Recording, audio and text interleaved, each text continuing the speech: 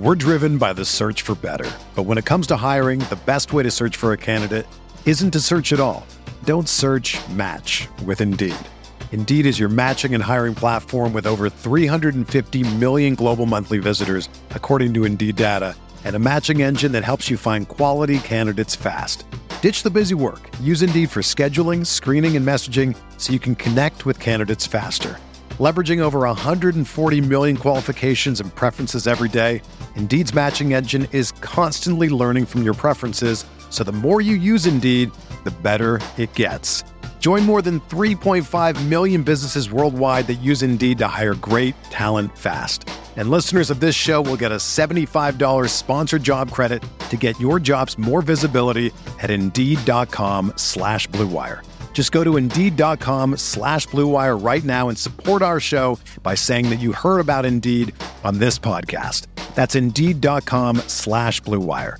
Terms and conditions apply. Need to hire? You need Indeed.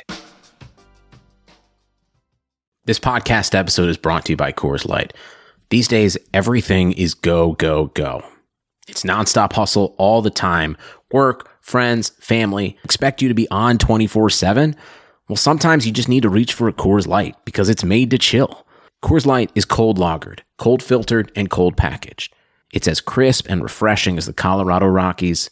It is literally made to chill. Coors Light is the one I choose when I need to unwind. So when you want to hit reset, reach for the beer that's made to chill. Get Coors Light in the new look delivered straight to your door with Drizzly or Instacart. Celebrate responsibly. Coors Brewing Company, Golden, Colorado.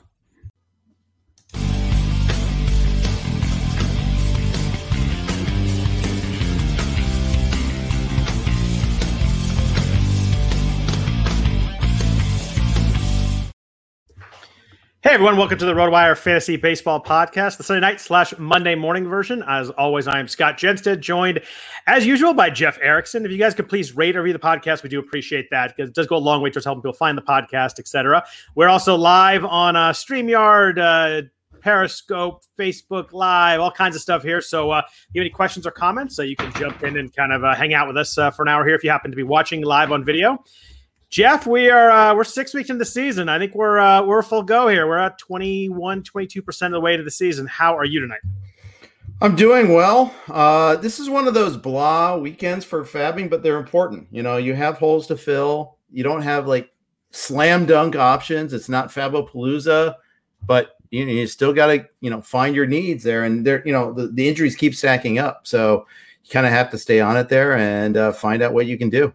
It was easily the most active weekend I've had so far, and what the 7 fab periods we've had, mostly out of necessity. I had my first main event team I drafted had 7 guys that were hurt on the bench, and then I had 3 guys on the IL in my lineup this weekend. So it was kind of no choice. I just had to. I added 5 guys and dropped 5 guys. So that's usually I'm like 2 or 3, maybe up to 4, but. Sometimes you don't have a choice. I'm actually excited about a couple of the guys I added. There's a couple of guys I want to talk about that I didn't think had a lot of attention that I think maybe should. But that team had, believe it or not, Jeff, that team had 1 guy homer all week. Oh, no. Did he have multiple homers at least? Well, yes. His name is Adolis Garcia. So, of course, he had multiple homers. He's the best player of all time. He actually might be the best player of all time. But he had 4 home runs. The rest of my team combined had 0 home runs. I don't think I've ever had that happen. It's almost impossible to do that with 14 different offensive players. It doesn't help that 3 of the guys didn't play all weekend, but it's hard to do. It is, and that it serves as a good reminder. Pay attention to all the cuts in your league, and I'm looking at one of my mains right now, and there's Luis Robert. Not that I'm going to jump on that, but it's just some hard decisions to make. Some guys. I think Robert's probably a pretty easy one. I don't think we're looking at late August maybe. That's a pretty easy one, I think. Yeah. What about Adam Eaton? He got cut in one of my leagues. That's like a guy that could start a lot. I know he's been banged up over the weekend, but that's someone I'm definitely watching this week to see how playing time looks, see how he looks. But that's someone that as we've talked about multiple times so far this season, outfield is very difficult. I thought outfield was a little less difficult this week than it had been in the past few weeks. I did find I had to add 3 outfielders, so I really dug deep on outfielders this week. But I found that it was a little looser than it was maybe the last 2 or 3 weeks. So maybe you get some guys getting called up, some guys getting eligibility added. So there was a little bit to bid on, but it's still someone like Adam Eaton, he's playing every day. That's pretty solid. Yeah. So and that's just someone you can do. Like we had to cut Cole Calhoun a league. Okay. Had to cut Alejandro Kirk. That one was hurt. That one hurts. That's a guy I was targeting, but in the NFBC, you just can't hold on to guys like that. I mean, he's out 2 months now. He's a catcher. Like, I really like him too, and he was a target for me, but I don't know how you can hold that. Yeah. And you're seeing some other tough calls, like Colin Moran's a useful player, but he's on the IL now. Lucas Sims, failed closer, but he still could close. I picked up Amir Garrett in one league, and in another league, I see Lucas Sims getting close. So crazy world we live in. Here it is, mid-May, and we still don't have a full-time closer for the Reds. And it's funny, there's a bunch of teams like that, and I think that I think we keep trying to find, who's going to be the guy? We might have a bunch of teams there is no guy all year. I mean, I think we were talking about Tampa Bay this week, with Diego Castillo out, and there's no way to know who the guy is because there isn't a guy. I mean, I think that Castillo had kind of been the bulk guy, most of the time guy, but without him there, I mean, it's just, I picked up Pete Fairbanks in one league just because I wanted, maybe some strikeouts, maybe he slides into a save before Diego Castillo comes back, but I'm not anticipating anybody taking the role there and running with it. Yeah, but then you saw how he was used today against your A's, and he came in the 7th inning, didn't even finish the 8th, let alone the 9th. They had Kittredge, but Kittredge will open the next time. Jeffrey Springs has 2 saves, and he pitched the 5th today. So the answer is the closer. Who's the closer there? Is there isn't one, is what it comes down to. So. Well, and they said that it's not going to be long term for Castillo. So that's your answer right there. Yeah, Castillo back later this week. So I think that's if you're picking up any of those guys, I think it's on the cheap to get maybe a cheap save, maybe to get some good ratios. And the Rays are a pretty good team. Maybe you slide into a win the way they use pitchers. So it's it's workable that you pick up one of those guys as long as you're not expecting a 3 save week or anything like that, because I don't think anybody's getting that. Yeah, the sound you heard was everybody lowering their Fairbanks bids around 4:00 Pacific today. But no doubt.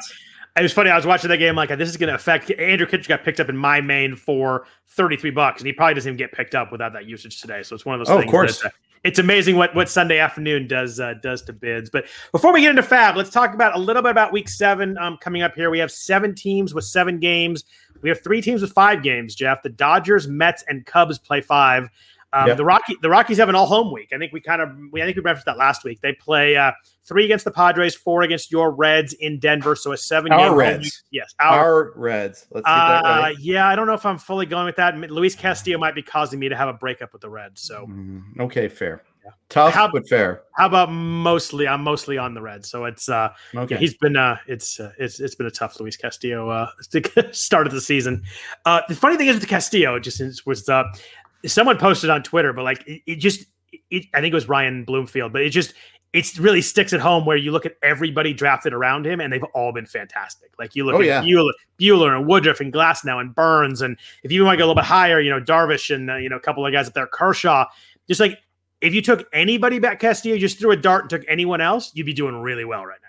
Except for Blake Snell. I throw that one in. He's in the vicinity. He's in the, I would say in the periphery of I was a pick 21 and he was not a consideration for me. So I'm kind of going with the bucket of guys I was looking at. I have 97 points in that main event with Castillo. And I think Rudy Gamble posted, what the average amount of points you would have more in a 15 teamer. And it kind of made me sick.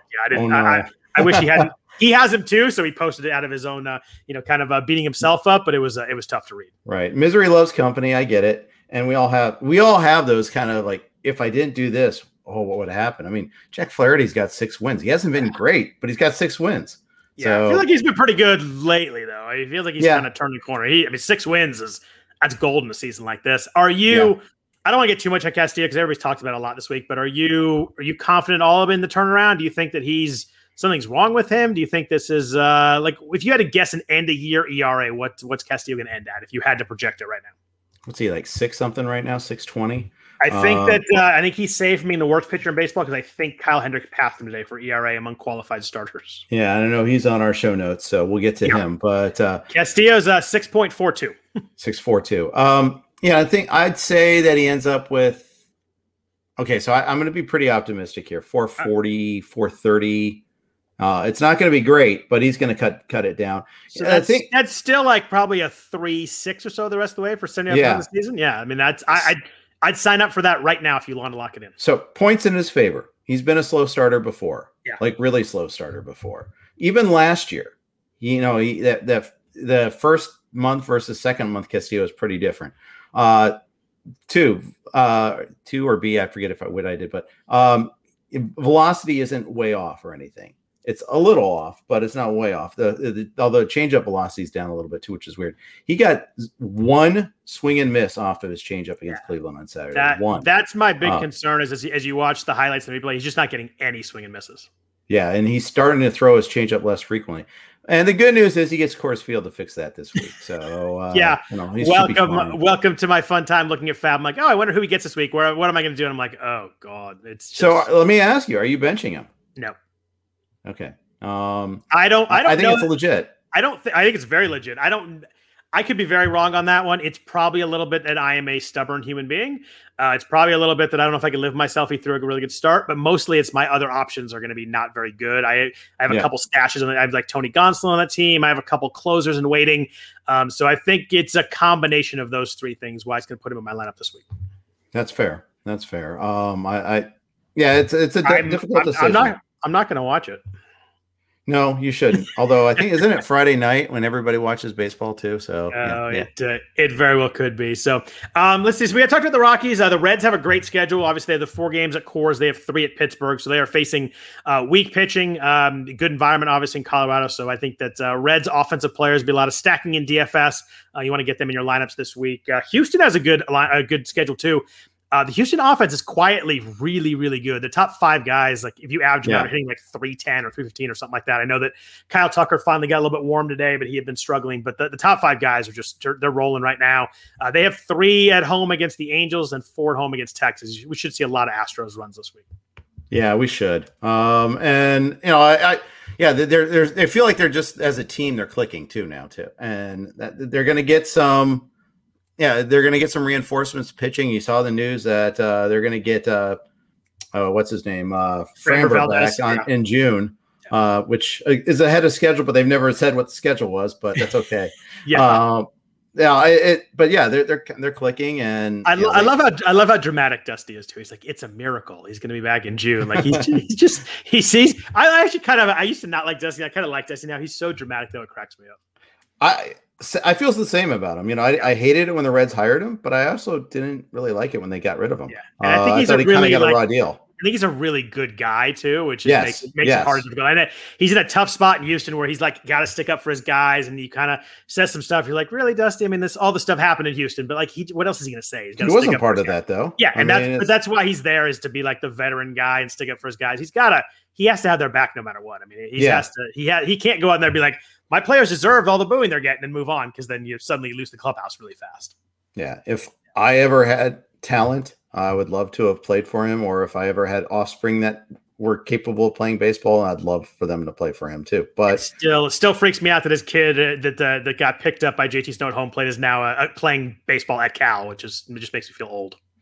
Every day there's a reminder of that, man. Every day, and you're not even as old as I am. But every time the Blue Jays play and you see all the juniors come up, it makes me feel really old. I know, right? Yeah. I used to draft your dad. No doubt. We have a couple of AL teams going to NL Parks. Obviously, always important. We have Baltimore plays 2 against the Mets in Citi Field. I almost called it Shea. Tuesday, Wednesday. Seattle's at the Dodgers Tuesday, Wednesday. Texas is at San Francisco Monday, Tuesday.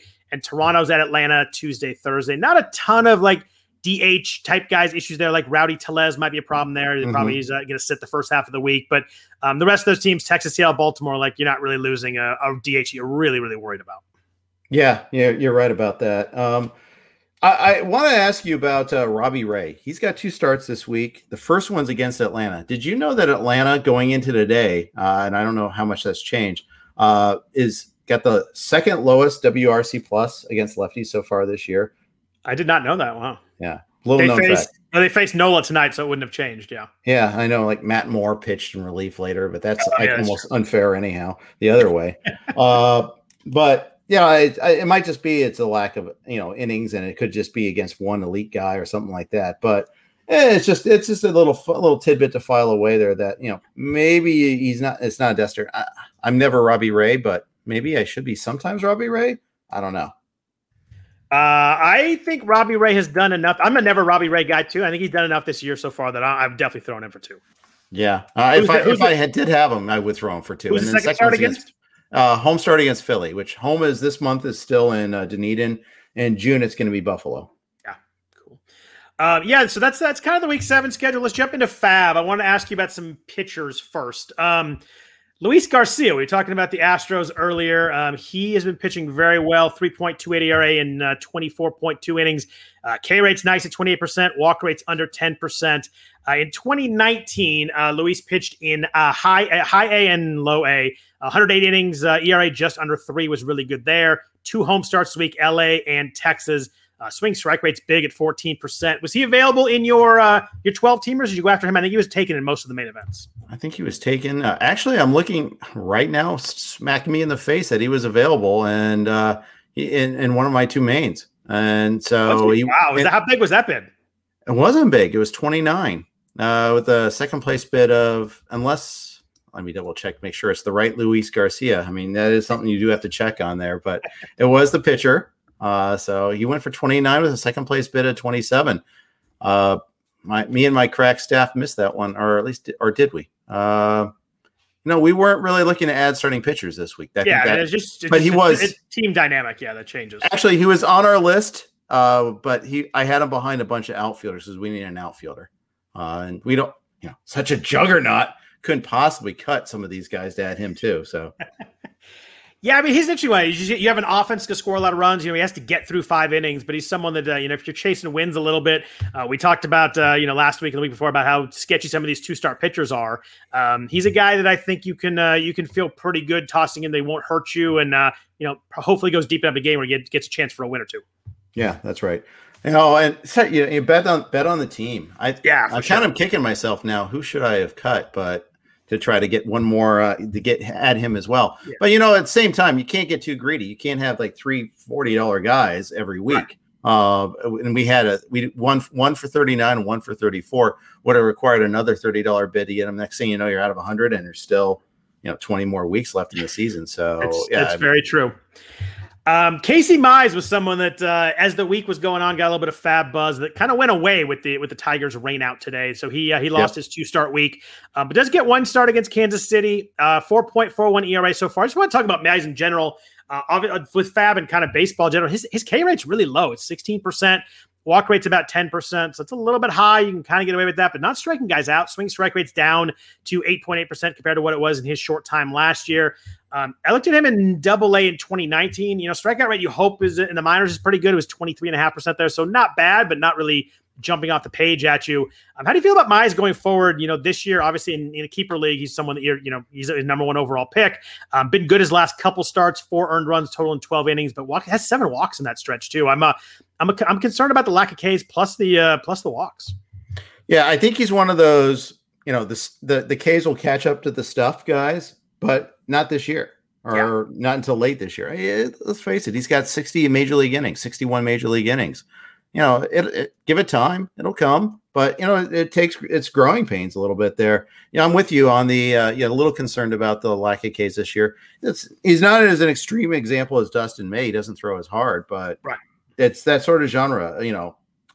Elite pitching prospect throws pretty hard. I mean, the average fastball is 94. That's still as a starting pitcher, that's still pretty freaking hard. I'd say that I'm not. I wouldn't kick myself over not getting him this year in the year, year 2021. And thing is, though, I'll say this: the following week he gets at Seattle, at KC, a 2-step there. It's not so bad. I mean, versus home versus KC, home versus the Cubs, a Cubs team that has wakened up at the plate. One of the best hitting teams in baseball the last 2 weeks, actually. Some of that has to do with their 13-12 game against the Reds over last weekend, but.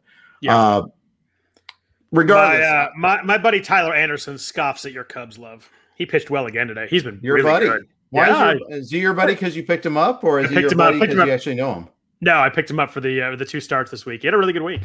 Yeah, he's definitely your buddy. Got a win, and they tried to blow it. Richard Rodriguez and Cal Crick tried to give up the 6-2 lead, but luckily Javier Baez helped him out there at the end.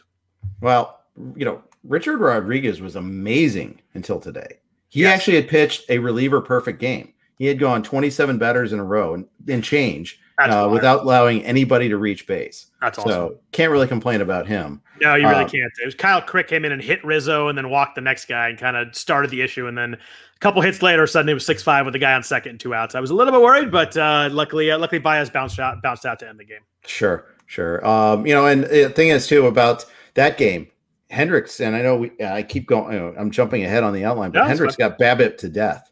If you look at the exit velocities in that first inning, there was like a one that was like a 45 mile an hour hit. The hardest hit ball was 89 miles an hour. He didn't give up a single hard hit ball. The defense was atrocious behind him. Marisnick got hurt on one play. I saw that. It was bad luck. He wasn't giving up rockets or anything. But isn't it ironic that, you're contemplating, do you start it for this two-step because one of them's against the Dodgers? Turns out the Dodgers was the soft spot and the Pirates was the landmine.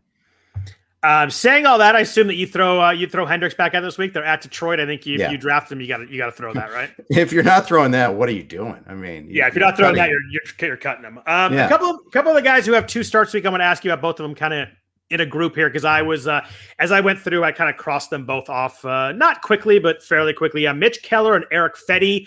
There were not a lot of 2 starts this week. This is kind of what we got down to. There's a lot of really good pitchers pitching twice this week, which caused the problem. There's a lot of guys that we like that are owned everywhere that are pitching twice this week. But Keller has 2 home starts this week against Cincy and the Giants. He's struggled so far. He's got an ERA 6.3. He was someone a couple years ago was a hot name that people really thought was kind of an up and coming prospect guy. He's just struggled. He did have a good ERA last year in 21 innings, but he looked close. It was super lucky. He was ERA under 3, but it would have gotten a lot worse if he kept pitching. He's got a 51% hard hit rate this year. I couldn't find anything here that I really liked. He walks a ton of guys. The strikeout rate's not great. I stayed away from both Keller and Fetty. Were you guys in on either of them? I don't want any of that cheese with Fetty and Keller. It's not good. I've done better. Yeah, that wasn't great. It was a good effort though. Yeah, it wasn't really. I had a better one on Twitter with that one earlier this week, and I just was scrambling to try to remember it. Instead, just said cheese. With Fetty, against Toronto, he had that really nice start. I was tweeted about that, I think, and then he had another nice one against Arizona. But even his upside, it's like 5-6 innings. Okay. Yeah. Any port in a storm. If you're really hurting for wins, you got to take that chance. Home start against Philly at Arizona, team he did well against earlier, I guess, but it was a facsimile of itself earlier. Arizona's actually been pretty pesky lately. They're 5th in baseball in runs. Yeah. That's pesky. That's better than pesky. That came up somewhere earlier today and I was stunned. I kind of figured maybe they were top half. I was really surprised to see them in the top 5.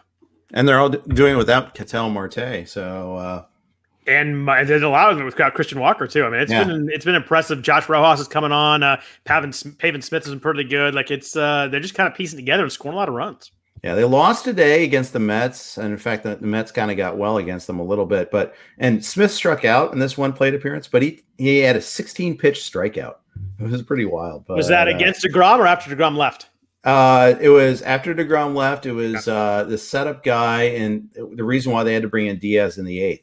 I gotcha. The name is escaping me right now because it wasn't one of their normal setup guys, but or maybe it is, and I just don't watch enough Mets games. But regardless, it's one of those where I couldn't quite remember exactly who it was that did that. But anyways. Jacob Barnes is what you're looking for. Yes, thank you. Yeah, I just stammer long enough, and then you can look it up and get the facts. So I appreciate that. You think I looked it up, huh? Yes, I'm sure you had that by memory there because it just seared into your memory. It was your favorite moment of Mother's Day, but and it's funny with Fetty's like strikeouts are up. You look a little closer, his swing strike rate's only 7%. His CSW is 22%, actually like among the lowest of his career. So I think the strikeouts are a bit of a fluke right now. I couldn't get at both those guys, but a guy who I really do like was available in a few 12-teamers is Adbelt Alzolay with the Cubs.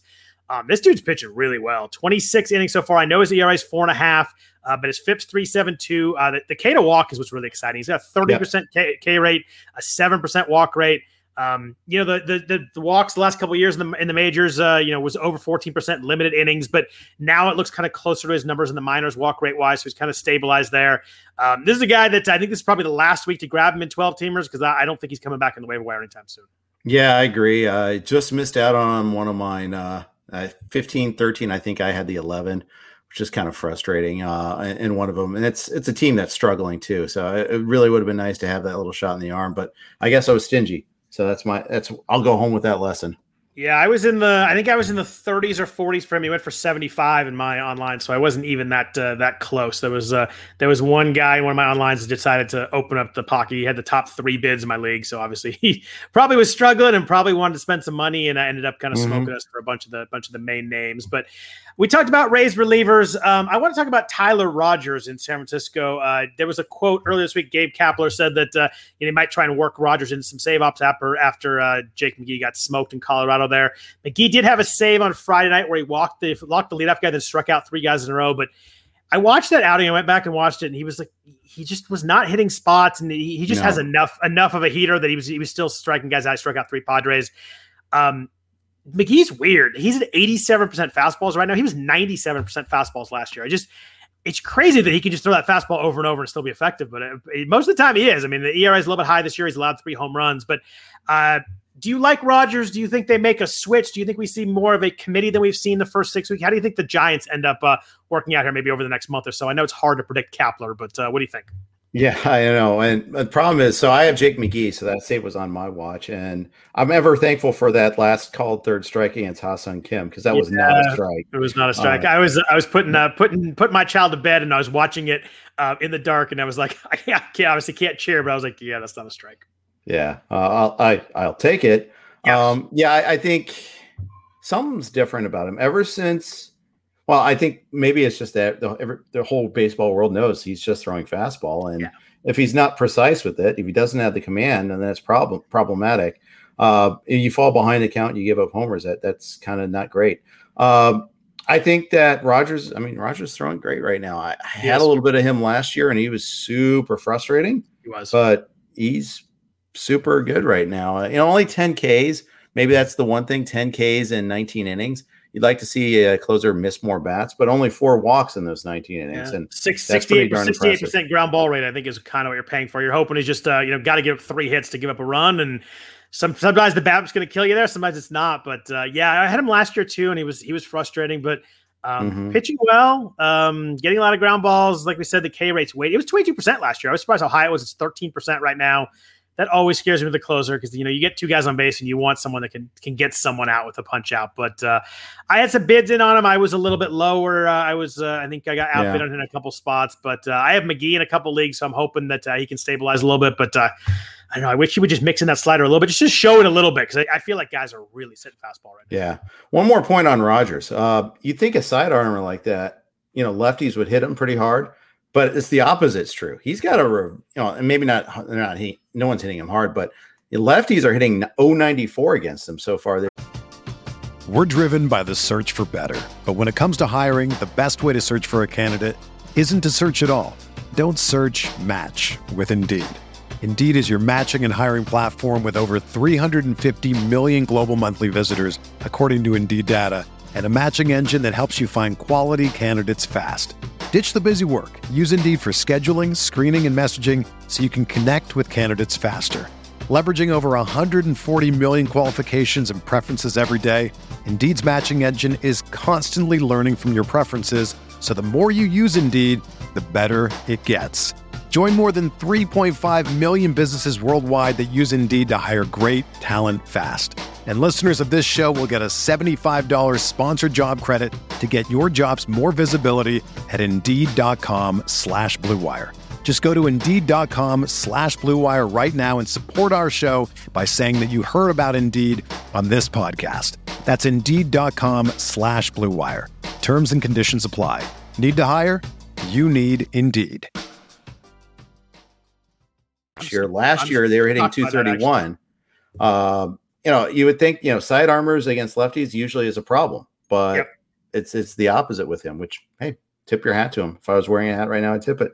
I'm really impressed by that. I kind of would have thought his issue as a closer would be that he would struggle against lefties, but it looks like, and he doesn't even throw a changeup. Usually those under the submariner type guys throw that changeup to get lefties out, but he doesn't even throw one. He's four seam, he's curveball, a few sinkers here and there, but usually without a changeup, it's tough to get those lefties out. But clearly, it's working. Yeah, it is. Before let's move to some hitters on Fab. But first, a note from our sponsors. Credit Karma has always been there to help you make better financial decisions. And now they want to help you even more.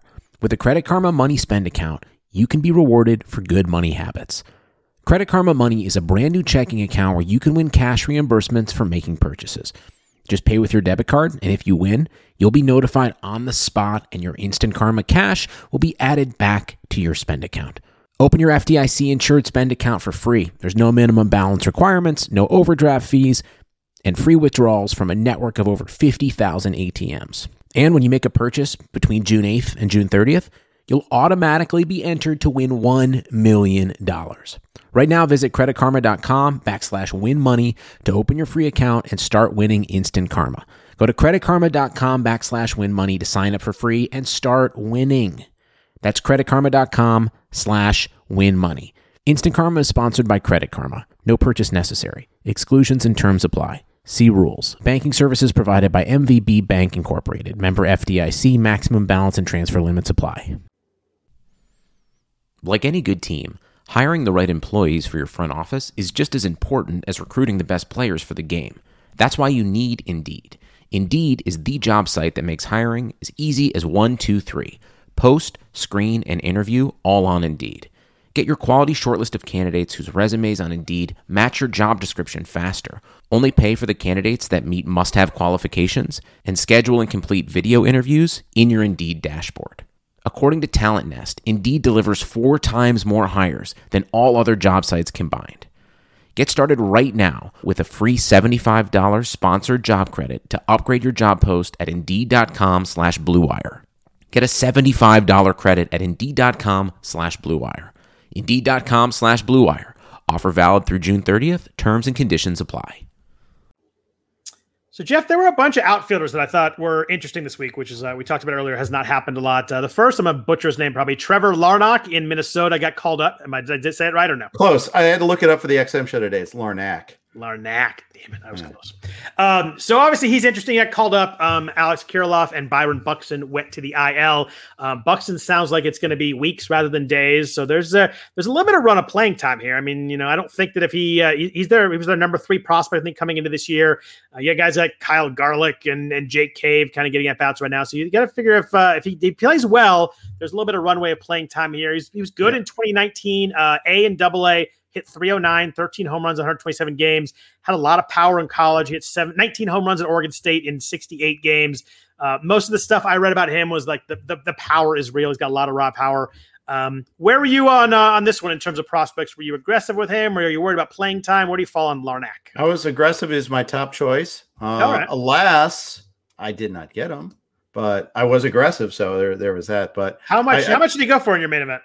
Okay, so first main, he went for 77. We had the second place bid of 59. So that's all, yay, second place bids. Fred will be proud of us. And then in the second main, where we had less of a need, I think it was 59 to 49.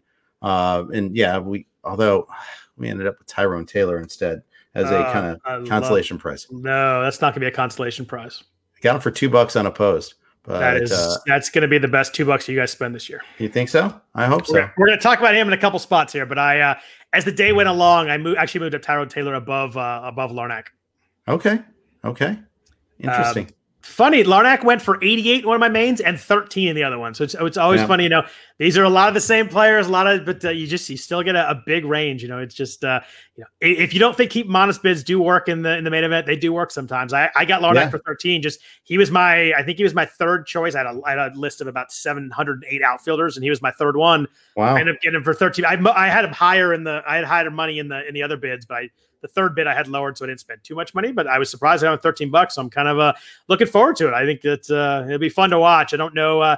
It depends on how long Kirilloff and Buxton are probably out, but it'd be interesting to see if he plays well, what it looks like when they do come back too.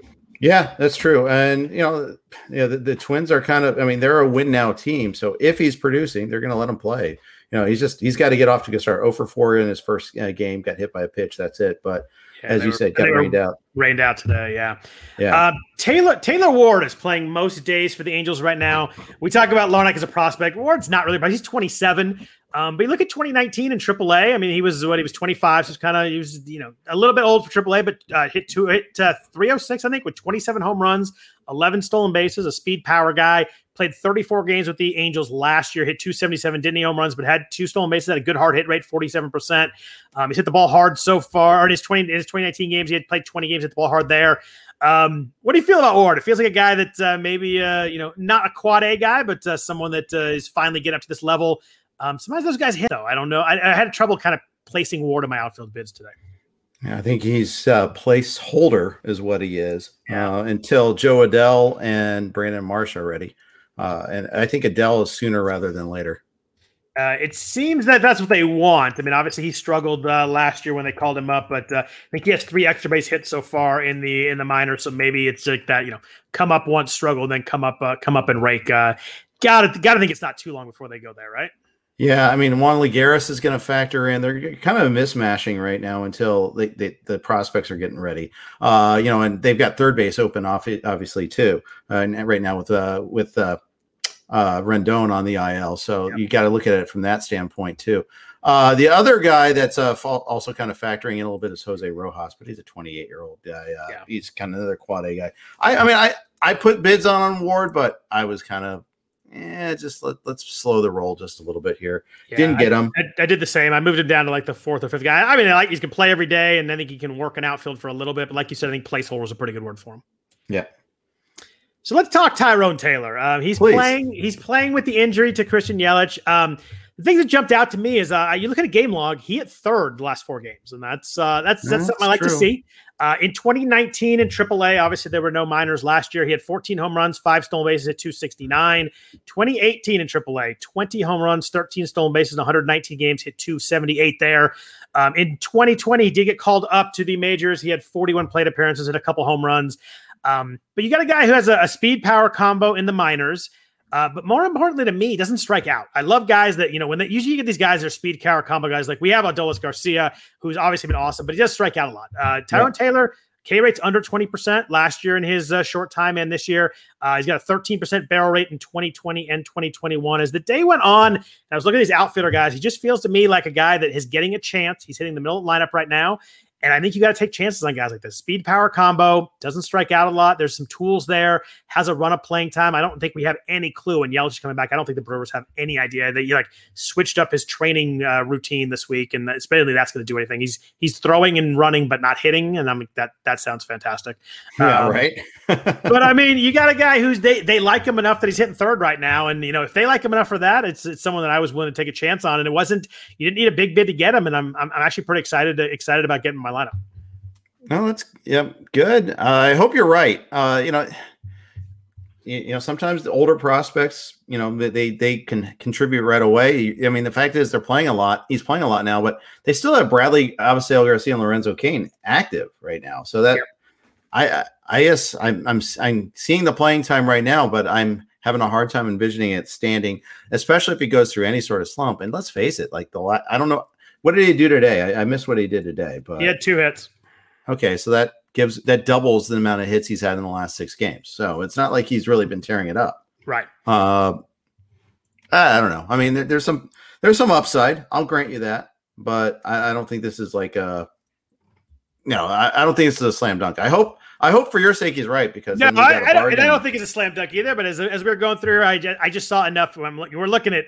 When you're doing a fab and a 15 team, you're looking for kind of anything to grasp onto. And there was enough here that I think he was more interesting than I thought he was, say, when I started this morning looking at names. So I got more excited about him and moved him up a list. I mean, I've been in the 20s for him. So that'll tell you that I was excited to see him and get him, but I was not going crazy for him enough. But I'm excited about it. I think he's got a little bit chance here to do something for a couple weeks. Yeah. And, we dropped Alex Dickerson for him. It wasn't like we gave up a whole lot.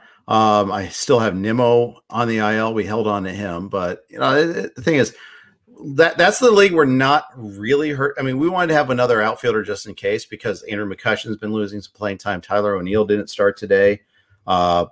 it's something that we want to make that have some flexibility. We do have Biggio starting in the outfield right now. Josh Rojas is available to us to play in the outfield too. He's now outfield eligible. So have some options, which are great. It's a good thing to have. On one of my main event teams, I had 3 outfielders this weekend. The other one I had 8. So clearly I needed to fix that a little bit. So it's funny how that works. It just, there's no rhyme or reason. And I think that everybody was bitten by injuries the last 10 days. It's been like every time I get a text from a friend or look at Twitter, it seems like somebody else tweaked something or got a strain. It's been a weird run of injuries. And I think coming into the season, we were worried about, COVID stuff and guys missing for that. It's actually been real injuries though. It's just, they keep coming too. It sounds like texting and tweeting is what's causing injuries, apparently. But you said we should stop doing that. It might be every time I get a message, I'm like, "Oh, who got hurt now?" It's just.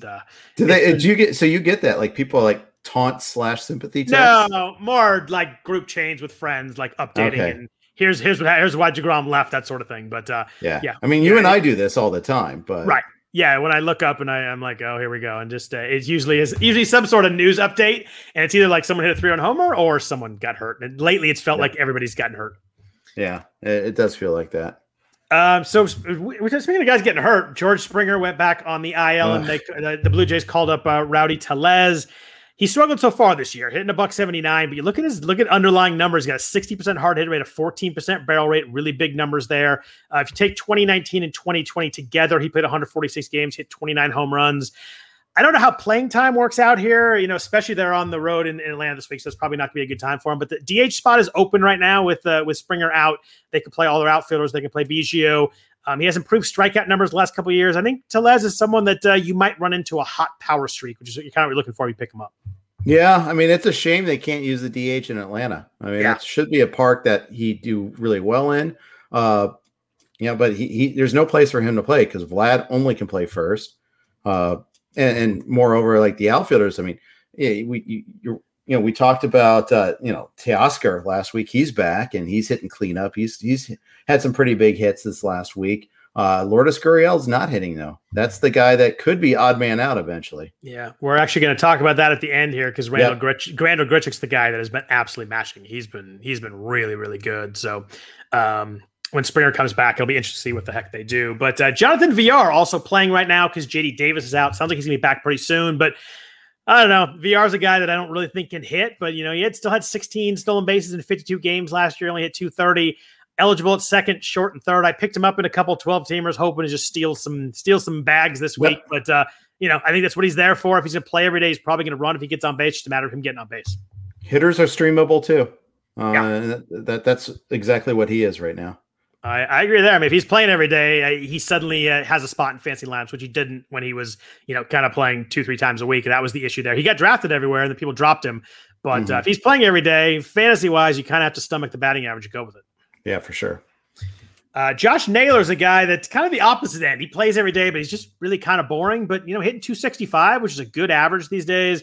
2 home runs, 1 stolen base is not exciting in 110 plate appearances, but hard contact at 40%, 10% barrel. K rate's up, but still pretty good. Fly ball rate's up a little bit. He felt to me like someone that if you need some at-bats, you need someone that's playing every day, he works in a 15-teamer just because he's out there compiling some counting stats. Yeah, he does. And, I don't know. I mean, Cleveland's boring. Yeah, Cleveland's offense is boring. The city of Cleveland, I won't vouch for plus or minus on that. Drew Carey says it rocks, so okay, let's go with that. But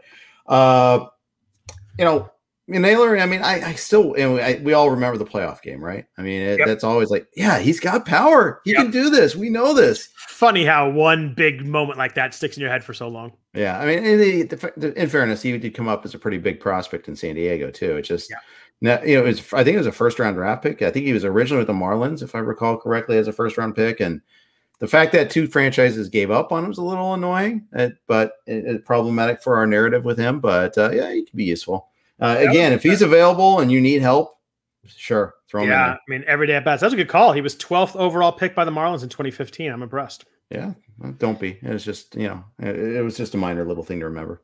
So that's kind of outfield and corner. I want to hit catcher really quick. Yes. I got a guy, same guy that you have on your on our list. William Contreras, Wilson's little brother, got a lot of attention in drafts this or in Fab this weekend. There's a lot of people that are starting catchers that aren't very good. Wilson Ramos got hurt. We talked last week about a bunch of guys that went on the IL. He so far he's only hit 227. He was 0 for tonight, dropped his batting average way down, but had a home run, 6 RBIs, and 24 plate appearances, which really works at catcher. They're in a really good lineup. You mentioned earlier they struggle against lefties, but a good lineup overall. In 2019, he played in A and AA, had hit 255 with 6 home runs, 110 games. Not really exciting, but in 2018, had a really good season as would have been a 21-year-old, 20-year-old. Hit 285 with 11 home runs. I just feel like he's got a pulse at catcher, which is kind of gold right there. That's kind of all you want. Yeah, we went aggressively for him here. We bid 34. That was enough to win him, and yeah, it worked out pretty well because it was a pretty close. What was the signal? Who does he replace? Alejandro Kirk. Okay, unfortunately, so that was why we were aggressive. Knowing that's 34 to 26. Did you guys have to use Kirk this week, or he was a third catcher? Yeah, we had to use him this week because remember the verdict on how long he was out. Yeah, that's right. Wasn't really out yet. So instead, it was if we didn't get him, it was Danny Jansen, who was getting lots of playing time and did have had some homers this past week. So I was like, okay, maybe, and then we'll throw in a bid on who was it? Jorge Alfaro, but he's not going to be back this week, and I don't want to take a second zero. Then there's some $1 ones after that, like Manny Pena, Grayson Greiner, Austin Allen. I mean, that's how low we had to dig. I mean, that's the problem when you lose a catcher. It can get pretty ugly. So when you find any sort of upside there, sure, why not? Yeah, I definitely like that bid. I think that Travis d'Arnaud's out for 2+ months. He's got a good run of playing time here. Question for you: I have Wilson Ramos in the main event. I decided to hold him because he's coming back at the end of the week. Would you have held him, or would you have picked up Contreras instead? Hold. Just 1 week. It's fine. Yeah. If it was a month, it'd be different. Yeah, it's kind of my thought too. I was when he first went on the aisle, I was like, I'm dropping him, and then I saw the update that said that if he wasn't a catcher, he wouldn't have gone the aisle anyway. It would have been day to day, but they wanted to just get it kind of calmed down and figured out. So I held him. He's hitting the ball hard. I kind of looked at him. He started out really well. He had 6 home runs the first couple of weeks and has not done much since, but still hitting the ball pretty hard. I kind of felt it was a little with catcher being so difficult. I didn't want to put him out on the waiver wire quite yet. Yeah, I mean, you don't squat or anything as catcher, so the back should be fine eventually. That's not what I needed to hear. No, I'm kidding. But yes, no, it's true. They said it was going to be short. You're not getting him for his speed. It's nothing like that. Yeah, I think it should be okay. Catching every day is tough on the body, so it does concern me from that regard too. Yeah, sure. Those are all the names that I had. I wanted to ask you about one more, Isabella, in my main event. Curious what you would have done here. Daniel Bard was dropped last week.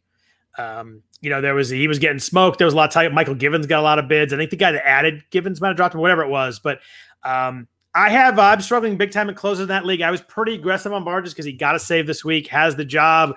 I hate the fact they have 7 games in Coors this week. I can't watch any Rockies games now. But what would you have done with Bard? He was like 91% owned in the main event. Got a save this week. Seems like have the confidence of the team a little bit, but I don't know. It's a scary one for sure. But with so many teams up in the air, and I've got like 4 closers in that league that aren't really closers. I bet him for $77 and won him.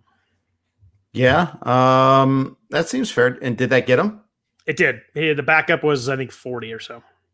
Yeah, I mean, if you need saves, like I'm in one league where Jake McGee's my only closer in the main, and if I had someone like Bard to bid on, yeah, you bet I'd be in on that. Instead, we got Amir Garrett for 19, so we'll see about that. I probably won't even use him this week, but I wanted to have like an iron in the fire. You never know. You do never know, and he's a guy that could flip the switch pretty quick. And Antone and Sims have I think Antone's probably the best pitcher there, but it seems like they still would love to use him in kind of a fireman, high leverage 2 innings at a time role, which is hard to do if he's going to pitch a 9th inning. Yeah, are you? That's the thing about Antone. I don't even know if I'm going to have him active this week in the leagues where I have him. But I mean, he's been so good, absent one outing, but I don't know. Yeah, I mean, and really absent one hanging curveball to, I forget who it was, but it was Ian Happ. That's right. I remember that.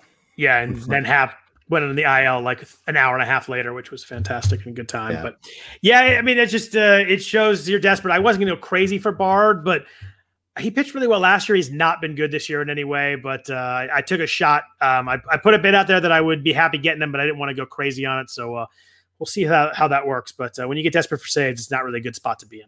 Yeah, especially when the team is so damn bad. I mean, I think that's the really tricky part. And he hasn't been good. They play in a park where a few runs are scored too, so that's a problem. Yeah, that's true. Only 2 homers so far for Bard. 7 walks in 10 innings. Man, he hasn't thrown that much yet either. That's the other thing. I guess when you don't have that many save opportunities and you're used as a closer, he hasn't pitched since his save against the Giants, and that was on Wednesday. So did he pitch today? I didn't see that. I actually didn't. Should actually, before I make those statements, I should actually look at the box score today. But I know they lost. Yeah, he pitched 1 inning, gave up 1 hit, and had 1 strikeout. Okay, that's fine. Yeah, that's a gem outing right there for him. Yeah, well, and especially, I mean, the thing is, like, okay, they kept him they used him in a game where it was plausible that they could have won. Yeah. So, in fact, they had guys on in the 9th inning, and Helsley actually got the save chance. Oh yes, for the Cardinals, that's right. The one thing I looked at with Bard, though, I went to look to see if he had maintained his velocity gain when he came back last year. Obviously, he hadn't pitched in the majors for like 7 years. But he's throwing 90. He's at fastball is 97.8 right now, so he's maintained that velocity. And if that was down to 95, I probably would have just punted and not even bid. But the fact he's throwing a little bit harder made me think that they seem to be sticking with him right now, and maybe I get lucky and fall some saves. Yeah. So let's jump into some news and notes because there are a few players I want to talk about at the end, but a lot of injuries, like we said. Jacob deGrom's the big one. He missed his start earlier in the week. We thought he was going to be a 2-star pitcher when we last spoke. Came in, was throwing 100, looked really good, was pitching well. Left his start after 5. He came out for the 6th through 2 warm-up pitches. The catcher could notice that something was wrong, and it looks like he had some side tightness having an MRI. It's a hard one to figure. Like, did the Mets bring him back too soon? Obviously, he seemed fine. He was throwing well. But obviously, everybody in New York holds their breath as anytime deGrom gets an MRI. Yeah. Ironically, you got the win. But hey, excuse me. But yeah, it's super scary. I mean, the thing is, you got to hold on tight and wait to see with all your rocking might and find out exactly when he's going to be available. But trying to see what their schedule is like. They do not play tomorrow. They're one of the five game teams, so very easy to skip them. Yeah, I assume that we'll get an update anyway because it's Jacob deGrom, but they won't do any press. I mean, they won't do like a pre-game managers meeting and stuff. So, but I imagine it's Jacob deGrom. Well, it's New York and it's deGrom. We'll get an update. Yeah, that's true. There's only 6 games tomorrow, so 18 teams not playing. Chances are you can hold out for a day, especially because it's a pitcher, sure. And make that decision on Tuesday. The problem is they might not let us know by then. I'd be stunned if he pitches next week. Yeah, me too. And the thing is, they're skipping Lucchesi, although they could easily skip David Peterson after his recent outing. So they have options there too. They do. I have to think they're going to skip one time through. Maybe we'll see a 10-day IL and we'll hope they bring him back at the end, at the minimum. But hopefully that's the case. Diego Castillo, you mentioned earlier, good news there. He's on track for only staying in the IL for 10 days, so should be back this weekend. Rafael Dolis in Toronto was placed in the IL with a calf strain. He kind of went back and forth. He was going to go in the IL, and then he did. Interesting enough, the Blue Jays had a save op yesterday, and it was going to be a save op. They ended up scoring 3 runs in the 9th, but they used Jordan Romano in the 8th, and they were going to throw Bergen in the 9th either way. So it seemed, even without Dolis there, Romano still pitched the 8th inning. Yeah, it was middle of the order is what it was. It was Bregman, Jordan, and whoever. Maybe Correa, whoever else was there. It was dead middle of the order. So they were using the high leverage spot, which they're very clearly doing. So you kind of have to hope if you want saves, you have to hope it works out, lineup wise. Yeah. And Bergen is a guy that, he's 27-year-old. He's been an opener. He's a journeyman. It's not like you look at the 0 ERA so far in 6.2 innings. Okay. That's nice. Right. Doesn't mean anything. Yeah. I think it's, if I had to bet on, maybe a 65% kind of thing with Romano, but if the middle of the order comes up in the 8th, they're clearly very willing to use him there. It's probably a good decision, just a frustrating one fantasy wise. Yeah, there's a couple of teams like that right now, and I mean your A's are kind of that way sometimes. They were this week. They are. The Rays definitely are. I mean, you've seen that before, and you're like, even the Mariners with Kendall Graveman have been that way this past week. Graveman came into a game in the 6th inning because that was a critical spot. He threw 1 2/3, and then he got a save later in the week, at least to justify our love a little bit. How freaking good has Kendall Graveman been? Man, it's just throwing hard. It's really amazing. Throwing really hard. Hasn't given up a run yet. 16 strikeouts to 3 walks in 14 innings. Dude's dealing right now. And you watch his pitches too, like the movement. Like he's throwing 98 with a tail on it. I mean, the dude looks nasty. I don't know. Yeah. I don't know where that was for all those years in Oakland. I guess he was starting and should have been relieving, but it's a different guy out there for sure. You can say that about like 1,800 pitchers right now because they're all getting trained better to throw harder. Yeah. And, when you're throwing for inning or two at a time and just gassing it out, it's a lot different than kind of prepping to throw 6 innings too. Absolutely. Colin Moran, you mentioned earlier, someone that I really liked as a late draft guy. I added him in a couple spots, but he went on the 10-day IL with a groin injury. Weird quote after the game. They said they have no idea how long it's going to be for. They said in a few days they'll have an update. So with that news, I just had to drop him. I was concerned that maybe we're not looking at just a 10-day thing. And I like him, but he's fringy as it is. It's just not a guy that I'm holding for a week or two on the IL. Yeah, didn't want to do it, but you felt you owed it to him. Yeah.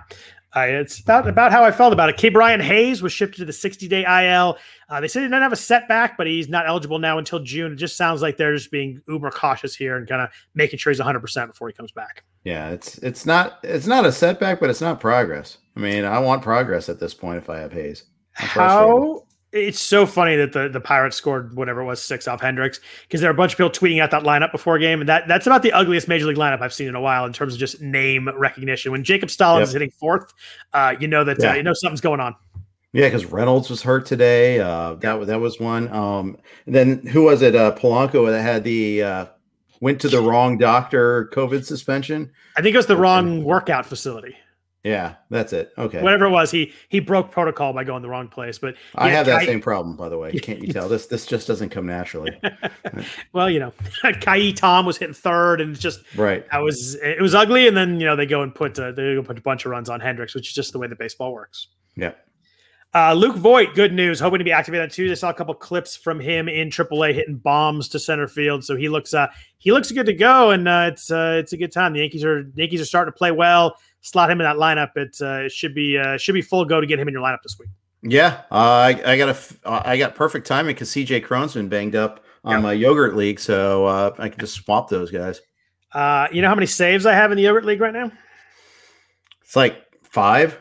Wow, you're way high. That's not even close. 2. Still a goose egg.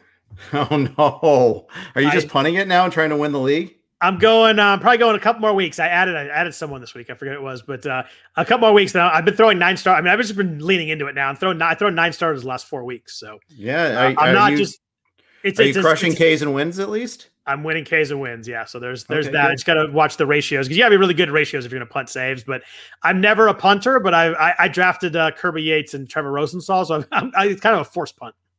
Yeah. I hear you. I hear you on that.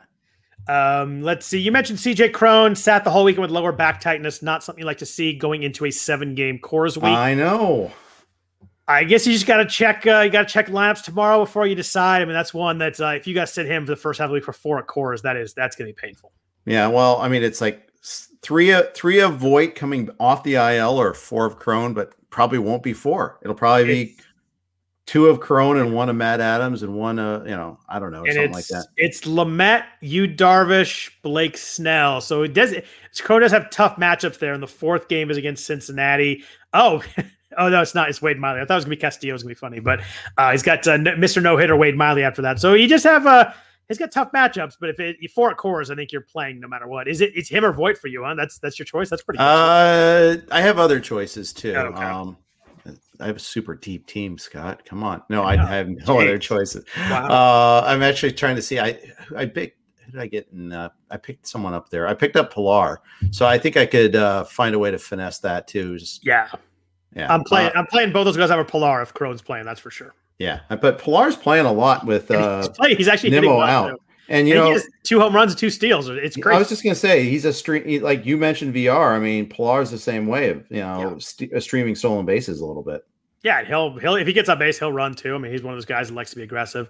A couple of guys we don't have real timetables on right now. Adalberto Mondesi, he's headed to Arizona to work out the facility, headed out there this weekend, but no timetable to begin an actual rehab assignment. So you got to figure he's still couple weeks away at best, because you got to figure if he does simulated games for a few days, then a rehab for 3 or 4 days. I assume we're still a couple weeks right now. Yeah, and I think that the way the Royals said it, take your time, go have a snack, don't hurt yourself. We don't, it was really weird because they're slumping now too. Got swept by the White Sox this weekend. They're now below 500. They're not, they called up Lynch, and that was an aggressive promotion. It blew up in their face. Siege was asking if anybody in our mains picked up Lynch.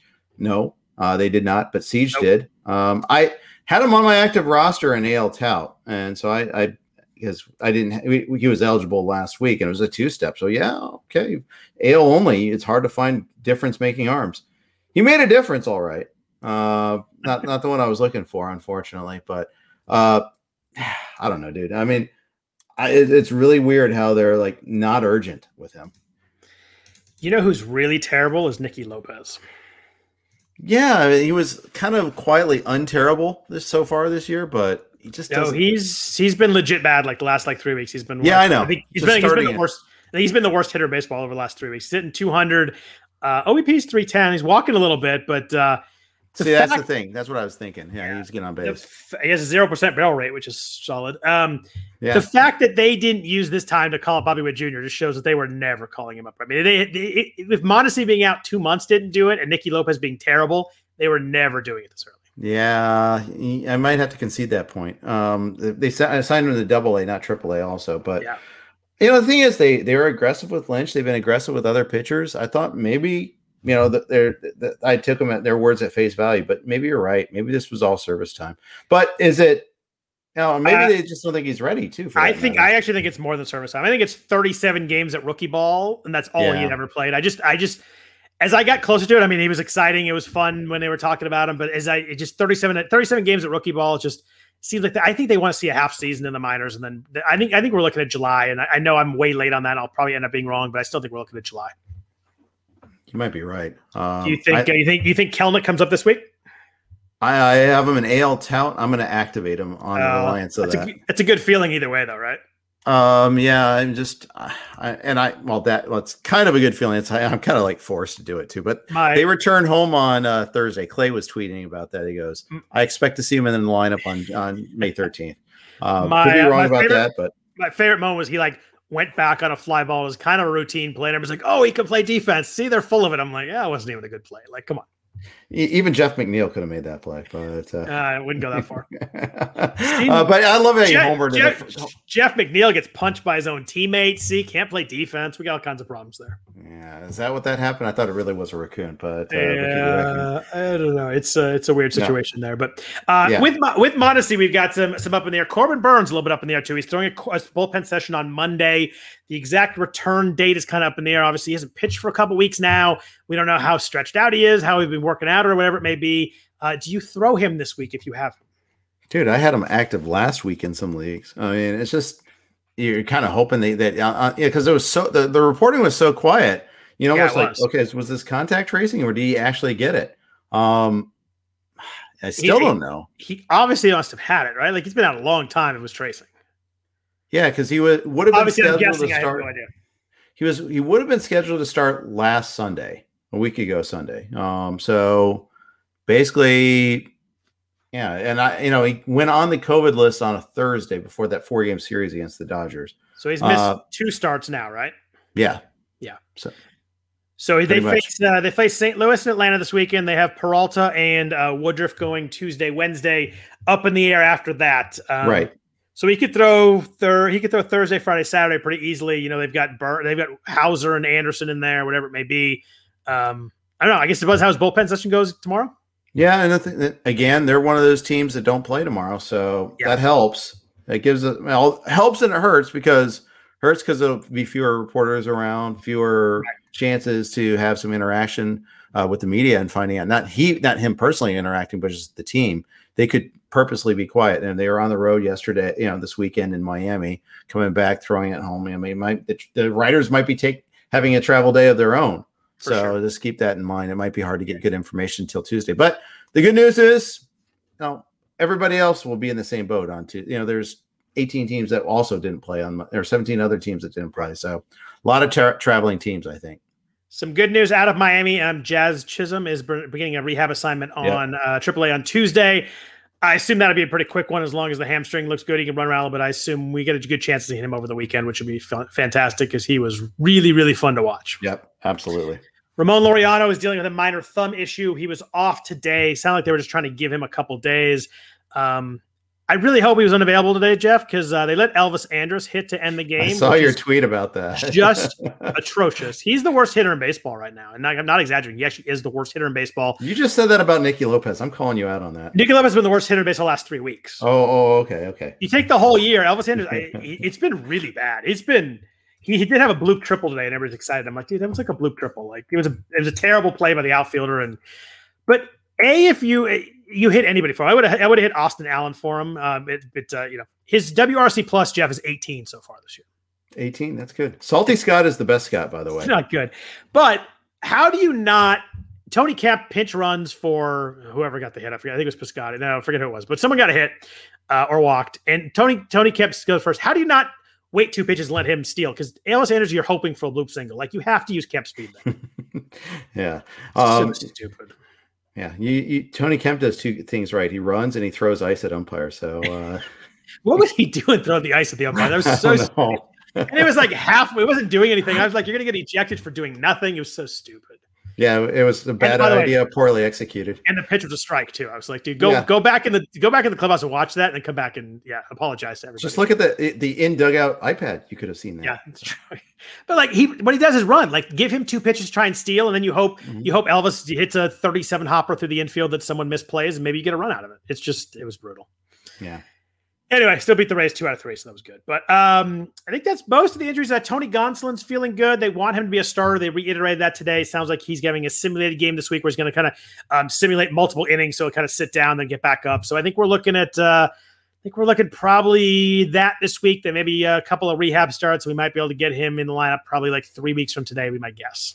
Yeah, I think we tentatively have him listed in our projected starters have him for next week even, but I think that seems aggressive. But I think that's going to be a little. Actually, it's I'm looking at last week and this week together, but I think that's going to be 1 week early probably.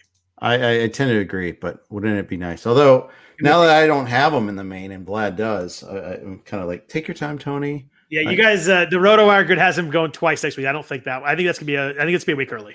Yeah, we'll see about that. Go find God, walk the earth a little bit, find it, rescue cats for a while. I know that's they're better with the grid than I am, so I will defer there, but I still think it's going to be about a week early. But Chad Pinder could return next weekend if you happen to be in a super deep league and holding him. Nico Horner progressing well, should be ready to go next weekend. He was actually playing really well upon his call up. He had a couple stolen bases and playing well there. So there's a few players I want to talk about before we get out of here. But first, a note from our sponsor, Vivid Seats.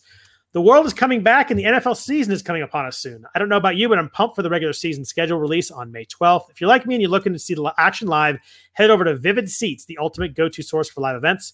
From the biggest concerts and games to the hottest theater and comedy shows, Vivid Seats makes it easy for you to discover your favorite event, find your seat, gain entry, and make new memories.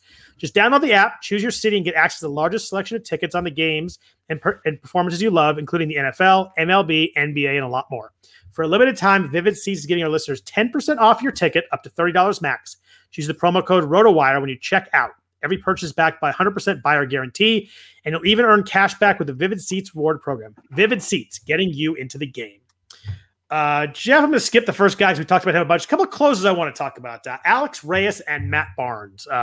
2 guys that were drafted late in drafts. We didn't really know where the job was going to go. Barnes had the COVID stuff at the start of the year. We thought maybe it's going to be Ottavino earlier. I want to talk about Reyes first. Jordan Hicks on the IL. Giovanni Gallegos is clearly in his role as the leverage fireman kind of guy. Alex Reyes, 17 innings, .53 ERA, 10 saves, and a win has been an absolute godsend if you have him on your team. But I'm worried that he's kind of like teetering over a cliff right now, that we're going to see some bad stuff pretty soon. Gave up his first run on Saturday. They asked him to go get 5 outs, though, also, which he did get. Yep. He's walked 13 guys in 17 innings. That's a little troublesome. He totally escaped against the Reds. I remember that, where he kind of loaded the bases up on that. Thing is, his stuff is really hard to hit, though. I mean, he's drawing a lot of walks. People are drawing a lot of walks, so they can't hit it. That's always been the thing about him is, he's got great stuff. Can he command it? Can he stay healthy? I think that those are the two big things with him. Big ifs. He always has been a big walk guy, and that's always something you worry about. But I mean, I'm kicking myself because I don't have him anywhere. Not a single place. Yeah, that situation, I just didn't know what we were getting into. And I like Gallegos as a pitcher, but it clearly, like, if they wanted to make him the closer, they just would have done it. They would have done it last year. They would have named him this year. But his BABIP's 184. He's got a strand rate of 95%. So he's got some fortune there. But you're right, he's hard to hit too. I mean, that plays into the BABIP there. Hard hit rate though, when people do hit him, it's 39.5%. So it's not super high, but not super low either. The thing with him is weird. His swinging strike rate is actually down. It's down to 11%. His called strike rate is down also to 13%. I just feel like there's a lot of issues here. There's a lot of smoke. If I were in a trade league, I think I'd try and trade high right now if I could. I don't know if you can. It's kind of hard to trade closers usually, but I think that getting off the ship right now might be perfect timing. I'm not going to talk about trading closers today. I'm just not. Who did you trade? What'd you do? Kennedy for Votto with Fred. At least that only blew up in my face 2 days later. But see, that just sucks when trades work out like that, though. Like you want to see if Votto, sucks for 6 weeks or something. You can be like, you know what, I made a bad trade, it didn't work out. But have him just get hurt 2 days later, that's just brutal. Yeah, it's not the worst luck I've had in a trade. And this was in Tout Wars one year, AL only Tout Wars, right? I traded for Grady Sizemore, so that gives you an idea how long ago it was. Yep. He didn't get a single at bat. I consummated the trade on a Saturday. Oh, no. We run Monday to Sunday. He got hurt on Sunday. I traded away Cliff Lee, who was good then. An Indians version of Cliff Lee. Yeah. I mean, it was a win-win trade. I mean, it was two awesome players, and Sizemore got hurt. I don't think he had a single at bat after that trade. I mean, it was devastating. It was like, here's this $20 bill, except it's a $200 bill. Let's light it on fire right now. That might have been worse than me trading for Rob Gronkowski 6 hours after he retired or before he retired. Yeah. Well, at least did you hold on to him the whole time? So you still had him? I do. It's actually in a keeper league that we're in together. I do. I knew the league. Yeah. I just didn't know if you still had him. I don't memorize your roster. I don't really care that much. But I don't know one player on your roster, so there's that. I don't even think about you.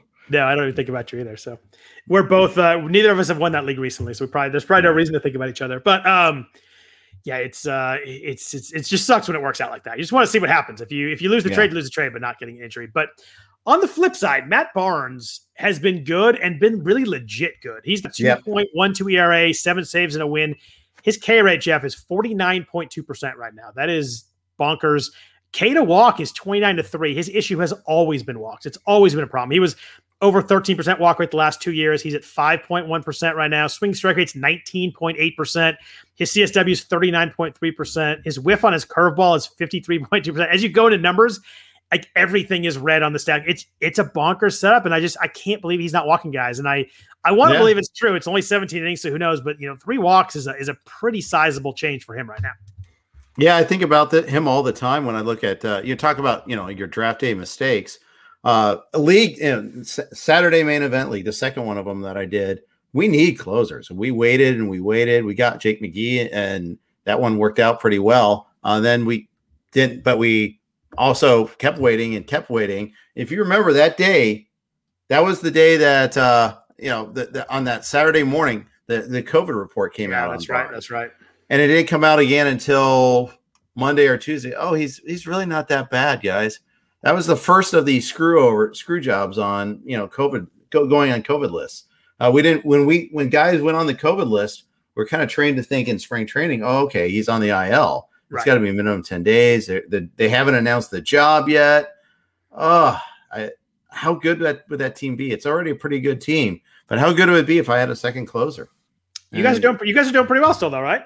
Yeah, we're hanging in there. But that's where you want to be on May 9th, though. You don't want to be first overall on May 9th. You want to be hanging in there and ready to strike and make a run. Yeah. We made a run to get to where we are now. We need to keep making runs. It's a long ass season. I'll tell you that. It really is. Yeah. But I mean, if you doing the Rudy tweet thing with Castillo, I mean, just do that with like Pagan versus Matt Barnes. or Ottavino if you just want to do the Red Sox version of it only. But, I mean, you look at any of those, there's like 4 or 5 guys that went late, Melanson, Ian Kennedy. You stick any of those guys on a team, it's a huge difference maker. You stick 11 saves from Melanson in there with good ratios, and it makes a gigantic difference in a season where you're probably going to get 60 saves. It's going to be fine. Yeah, I mean, God, if I had Melanson, McGee, and back to back, I mean, yeah. Suddenly you got 18 saves right there, and you're a quarter of the season. You're set. You're looking great. Yeah, and by the way, Melanson's looking legit too. It's not it's not like he's doing smoke and mirrors here. He's pitching really, really well. Yeah, I just a full miss for me. I would have taken Pagan and did take Pagan over him, and I was clearly dead wrong. A little bit misled by beat writers who thought it was me Pagan too, but it's been Melanson, and he has not looked back at all. I mean, that leash is big right now. Yeah, I mean, those reports, where it's like, we think it's Melanson, but there was never a quote from the Padres on the record on that one there. Yeah. So that's on us a little bit too. For sure. When you're just taking the writer's word at stock value, I mean, okay, trust but verify. Yeah, for sure. And you just think that you kind of feel like they're around the team, but I mean, you're right. It was more of a guess than anything else. So I wouldn't blame them, but I was wrong also. But we mentioned earlier, talking about the Jays with what happens when Springer comes back. Randall Grichuk has been really good. 6 home runs, 28 RBIs in her 31 plate appearances. The interesting thing with Grichuk is how much he's cut down his strikeouts. Yep. We talking about a year where everybody's strikeouts are up. Everybody talks about strikeouts on Twitter and ESPN constantly, how much they're up. But he was a 26% strikeout guy in 2019, 21% in 2018. He's 17% right now. Hard hit rate's up, so it's not like he's giving up, just trying to make contact and hitting balls softly. 47.4%, barrel rate's 9.3%. He's always been a streaky guy. He's kind of one of those power guys that when he's hot, you can't get him out. When he's not, he can't get a hit. But hit 273 in 2020, a really good batting average for a guy that has some pop. He had 12 home runs. This looks pretty real right now. And as a Lourdes Gurriel owner in the main event, I'm worried that when Springer comes back, he's the one that's kind of, sitting and DHing and playing maybe platooning with Tellez a little bit. I worry that Gurriel's going to either lose playing time and not Grichuk as we originally thought. Yeah. Grichuk took advantage of the opportunity. 100%. Gurriel and Biggio kind of spit the bit on that one there. Yep. So that you do have to worry about that. And I know you were kind of annoyed that I keep on bringing up names that were on your list. It's kind of caveat preemptor, but no, it's good. So sorry. Bad. That was way better than Fetty cheese though. Yeah, I know. I thought it was actually good. Yeah, that was decent. That Fetty cheese was terrible, but that was pretty good. Yeah. At any rate, he looks good, and he's got the contract too. Remember, they gave him a 5-year deal in 2019. They wanted him to be this guy. This is who they saw as the guy. And granted, this is probably over his skis batting average wise. In fact, he's not probably. There's no doubt about it that he's not going to hit 305. Permanently. This is not a new level. But can he hit 265? I think he might be able. Yeah, he could. Yeah, he could and probably will. That's a help right now. Yeah, and he's a 30 homer guy in 2019 also. But that's probably not going to play. It's probably not going to play out that way this year because of the ball. Probably more like a 20 homer guy. But they're also. I'd take that. They're moving to Buffalo for the summer too, and you can hit in that place too. Yeah, you can hit in Dunedin too, for that matter. Yeah, it seemed like there were a lot of balls in Buffalo last year that it looked small. I don't know. I know it didn't play. The dimensions are supposedly pretty good, but it seems like it played pretty small last year. Yeah, and the other thing too to watch out for him is he plays center for them most of the time. He's a good defender. Yep. If George Springer, who is having multiple leg issues, comes back, I mean, maybe they don't put him in center. Maybe they put him in a corner. That's very possible. It's possible he comes back and he DHs for a little bit too. I mean, he's clearly having issues running. Where if he can run the bases, that's one thing. But if he's got to run around center field, that's a big thing. You got to go from full stop to full sprint, multiple times a game. That's tough. Yeah, that's right. Speaking of guys, leg injuries, Yordan Alvarez is staying healthy. He's looking really good. He's hit 362 right now, 6 home runs. He's really not walking at all. That's likely fluky. He's usually a really good walk by, but he's 3.6% right now. He's usually a double-digit walk guy. I'm sure that will normalize a little bit, but K rate's stable. His BABIP is huge right now. Obviously, he's not going to hit 362, but I tell you what, when this guy's healthy, he can flat out rake. Yeah, just like you said, when he's healthy is the big issue there. But man, every time someone coughs, I get worried about him. That's the one thing. I mean, it's just kind of crazy how he's missed those games, missed some very possibly profitable series. Like you want to face the Mariners pitchers. You definitely want that. He missed out. And he probably wouldn't have played in Coors anyhow because he was a DH. But he missed 5 out of the 6 games against Seattle, and he had one plate appearance against the Rockies in 2 days there. So that's super annoying. Missed a game in Detroit too. It's funny. We talked about that kind of grouping of DHs in the like the 6th to 9th round. They've all been awesome. JD Martinez has been awesome. Cruz has 8 home runs and hit 295. Giancarlo Stanton's been red hot lately. And then Alvarez, like all 4 of those guys, it's funny. I ended up with one of them on each, at least one of them on each team. Obviously, you don't want more than one, of course, but I have one of them on every team. My utility's full, but I tell you what, I sure haven't cared. Those guys are all mashing. Yeah. Franmil Reyes too, while we're at it. It's a good call. Yeah. He's the 5th guy in that range. Yeah. And I'm Stantonless, but all the others, I have a little bit. I guess you stick Ohtani in that range too, right? He's utility only also. Oh yeah. Yeah. Of course you do. Yeah. Of course you do. Those are guys that who cares the position is. All 6 of those guys are just killing it right now. It's been a good DH year so far. Well, and the fact that there are so many of them only adds to the benefit of drafting them too. It's like, okay, well, there's other people, not really getting hurt, by the lack of position eligibility. If half your league in a 12-teamer has got a DH in your utility spot, okay, you're not really missing out. Yeah, it's funny because we've talked about how weak outfielder is. It's not like I've had a 6th outfielder that I'm been jonesing to use every week either. So it hasn't been that big of a problem. Yeah. And it's so funny, like how many times we have like a second base outfielder, like, well, I'll never use them in the outfield. No, Josh Rojas is in my outfield right now. Whit Merrifield's in the outfield. It's happens a lot this year. JD's at 5 outfield games, so it's taking a while, but I think he's going to get there. But we're probably looking at next month before he gets his outfield eligibility. Yeah, Paul Sporer chimes in the chat there. He missed out on Cruz and JD because he was waiting for Ohtani. That's played well. Yeah, just Rudy. I think it was Rudy that was waiting for Franmil Reyes. Hey, power to you for that. Smart.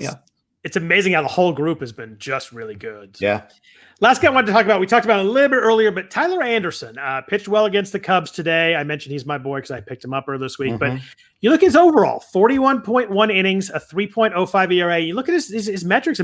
His K rate's up 7% right now at 23%. So he's actually striking guys out, believe it or not. The walk rate's down a little bit to 8.1%. You're kind of right in that range where it's almost a little too high, but you can deal with it. Hard hits pretty good at 37%. Everybody's hitting the ball hard this year, obviously. Barrel rate's 7.5%. You can deal with that. He's throwing more cutters. He's throwing 27% cutters right now. The pitch has been really good for him. A 190 batting average against 243 slug.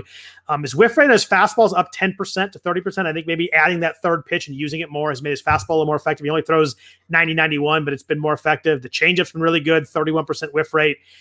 I watched him this week. I watched his last couple starts, and I watched him the week before that. He seems to me like, you see him wind up and you're like, oh, there's Tyler Anderson. Here's it comes. But he seems like a little bit of a different pitcher to me right now. I'm a little bit wary about using him on, bad matchups, but I think in good matchups and 2-steps, I'm going to use him for the time being. And I think that Nicky might get some good stuff out of him. He feels like a little bit of a different pitcher to me, not like a guy just getting lucky right now. That's what makes Mitch Keller so damn frustrating because you see Anderson, goes to Pittsburgh, gets better. You see JT Brubaker being a pretty credible pitcher so far.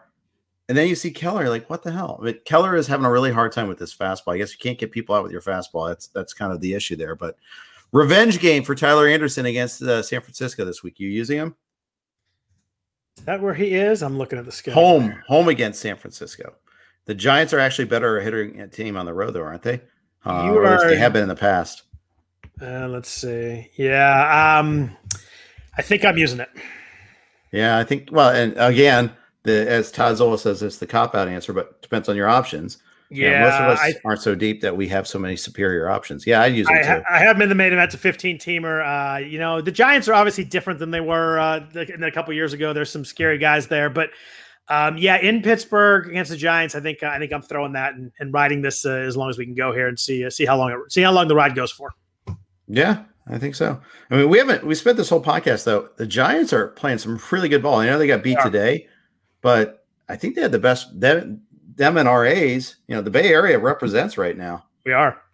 It's been good. I think they've both taken over. They've taken over the California lead on the Dodgers for sure because the Dodgers haven't 2-8 on this road trip or whatever it was. But yeah, and the Angels Giants lost 4 in a row to the Rays. So the Giants are 20-14. The A's are 21-15. So unfortunately, they're .005 higher than us on win percentage, which always pisses me off. But They've been good. Plus 27 run differential. The run differential is almost the same as the Dodgers now. It's I don't know. I keep wanting to think it's a fluke and not go anywhere. But I mean, look at someone like Kevin Gossman who's pitching as well as anybody else in the league right now. Yeah. Maybe the non Jacob deGrom division, but among mortals, he's been just about as good as anybody.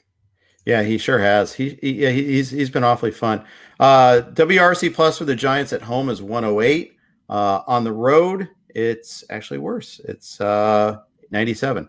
Again, samples. So it's so weird. Caveats. It's so weird they hit it home now. It's just it's wild. Yeah. But yeah, it is. It's really wild. Did you see the ball that Cronenworth hit there today, by the way? Oh my gosh. That was a monster shot. He hit that. I was like, oh, that's crushed. And I saw how far deep it landed in the bay. I was like, oh my goodness, it almost hit that woman in her kayak, but that was a bomb.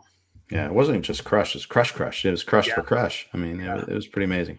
He hasn't done a lot lately, but I love Jake Cronenworth. I don't know what it is. I love the dude. So anybody else that you want to talk about? We've gone a while here. Is anybody else on your mind before we jump out?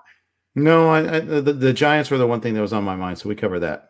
Yeah, it'll be interesting to see if they can kind of keep it up. Teams can get hot for a while, but it'll be a fun story to watch. They're getting pitching. Cueto came back today, did not pitch well, but they're kind of getting everything. Anthony DeSclafani, we didn't even talk about, has been great too, and he looks legit to me also.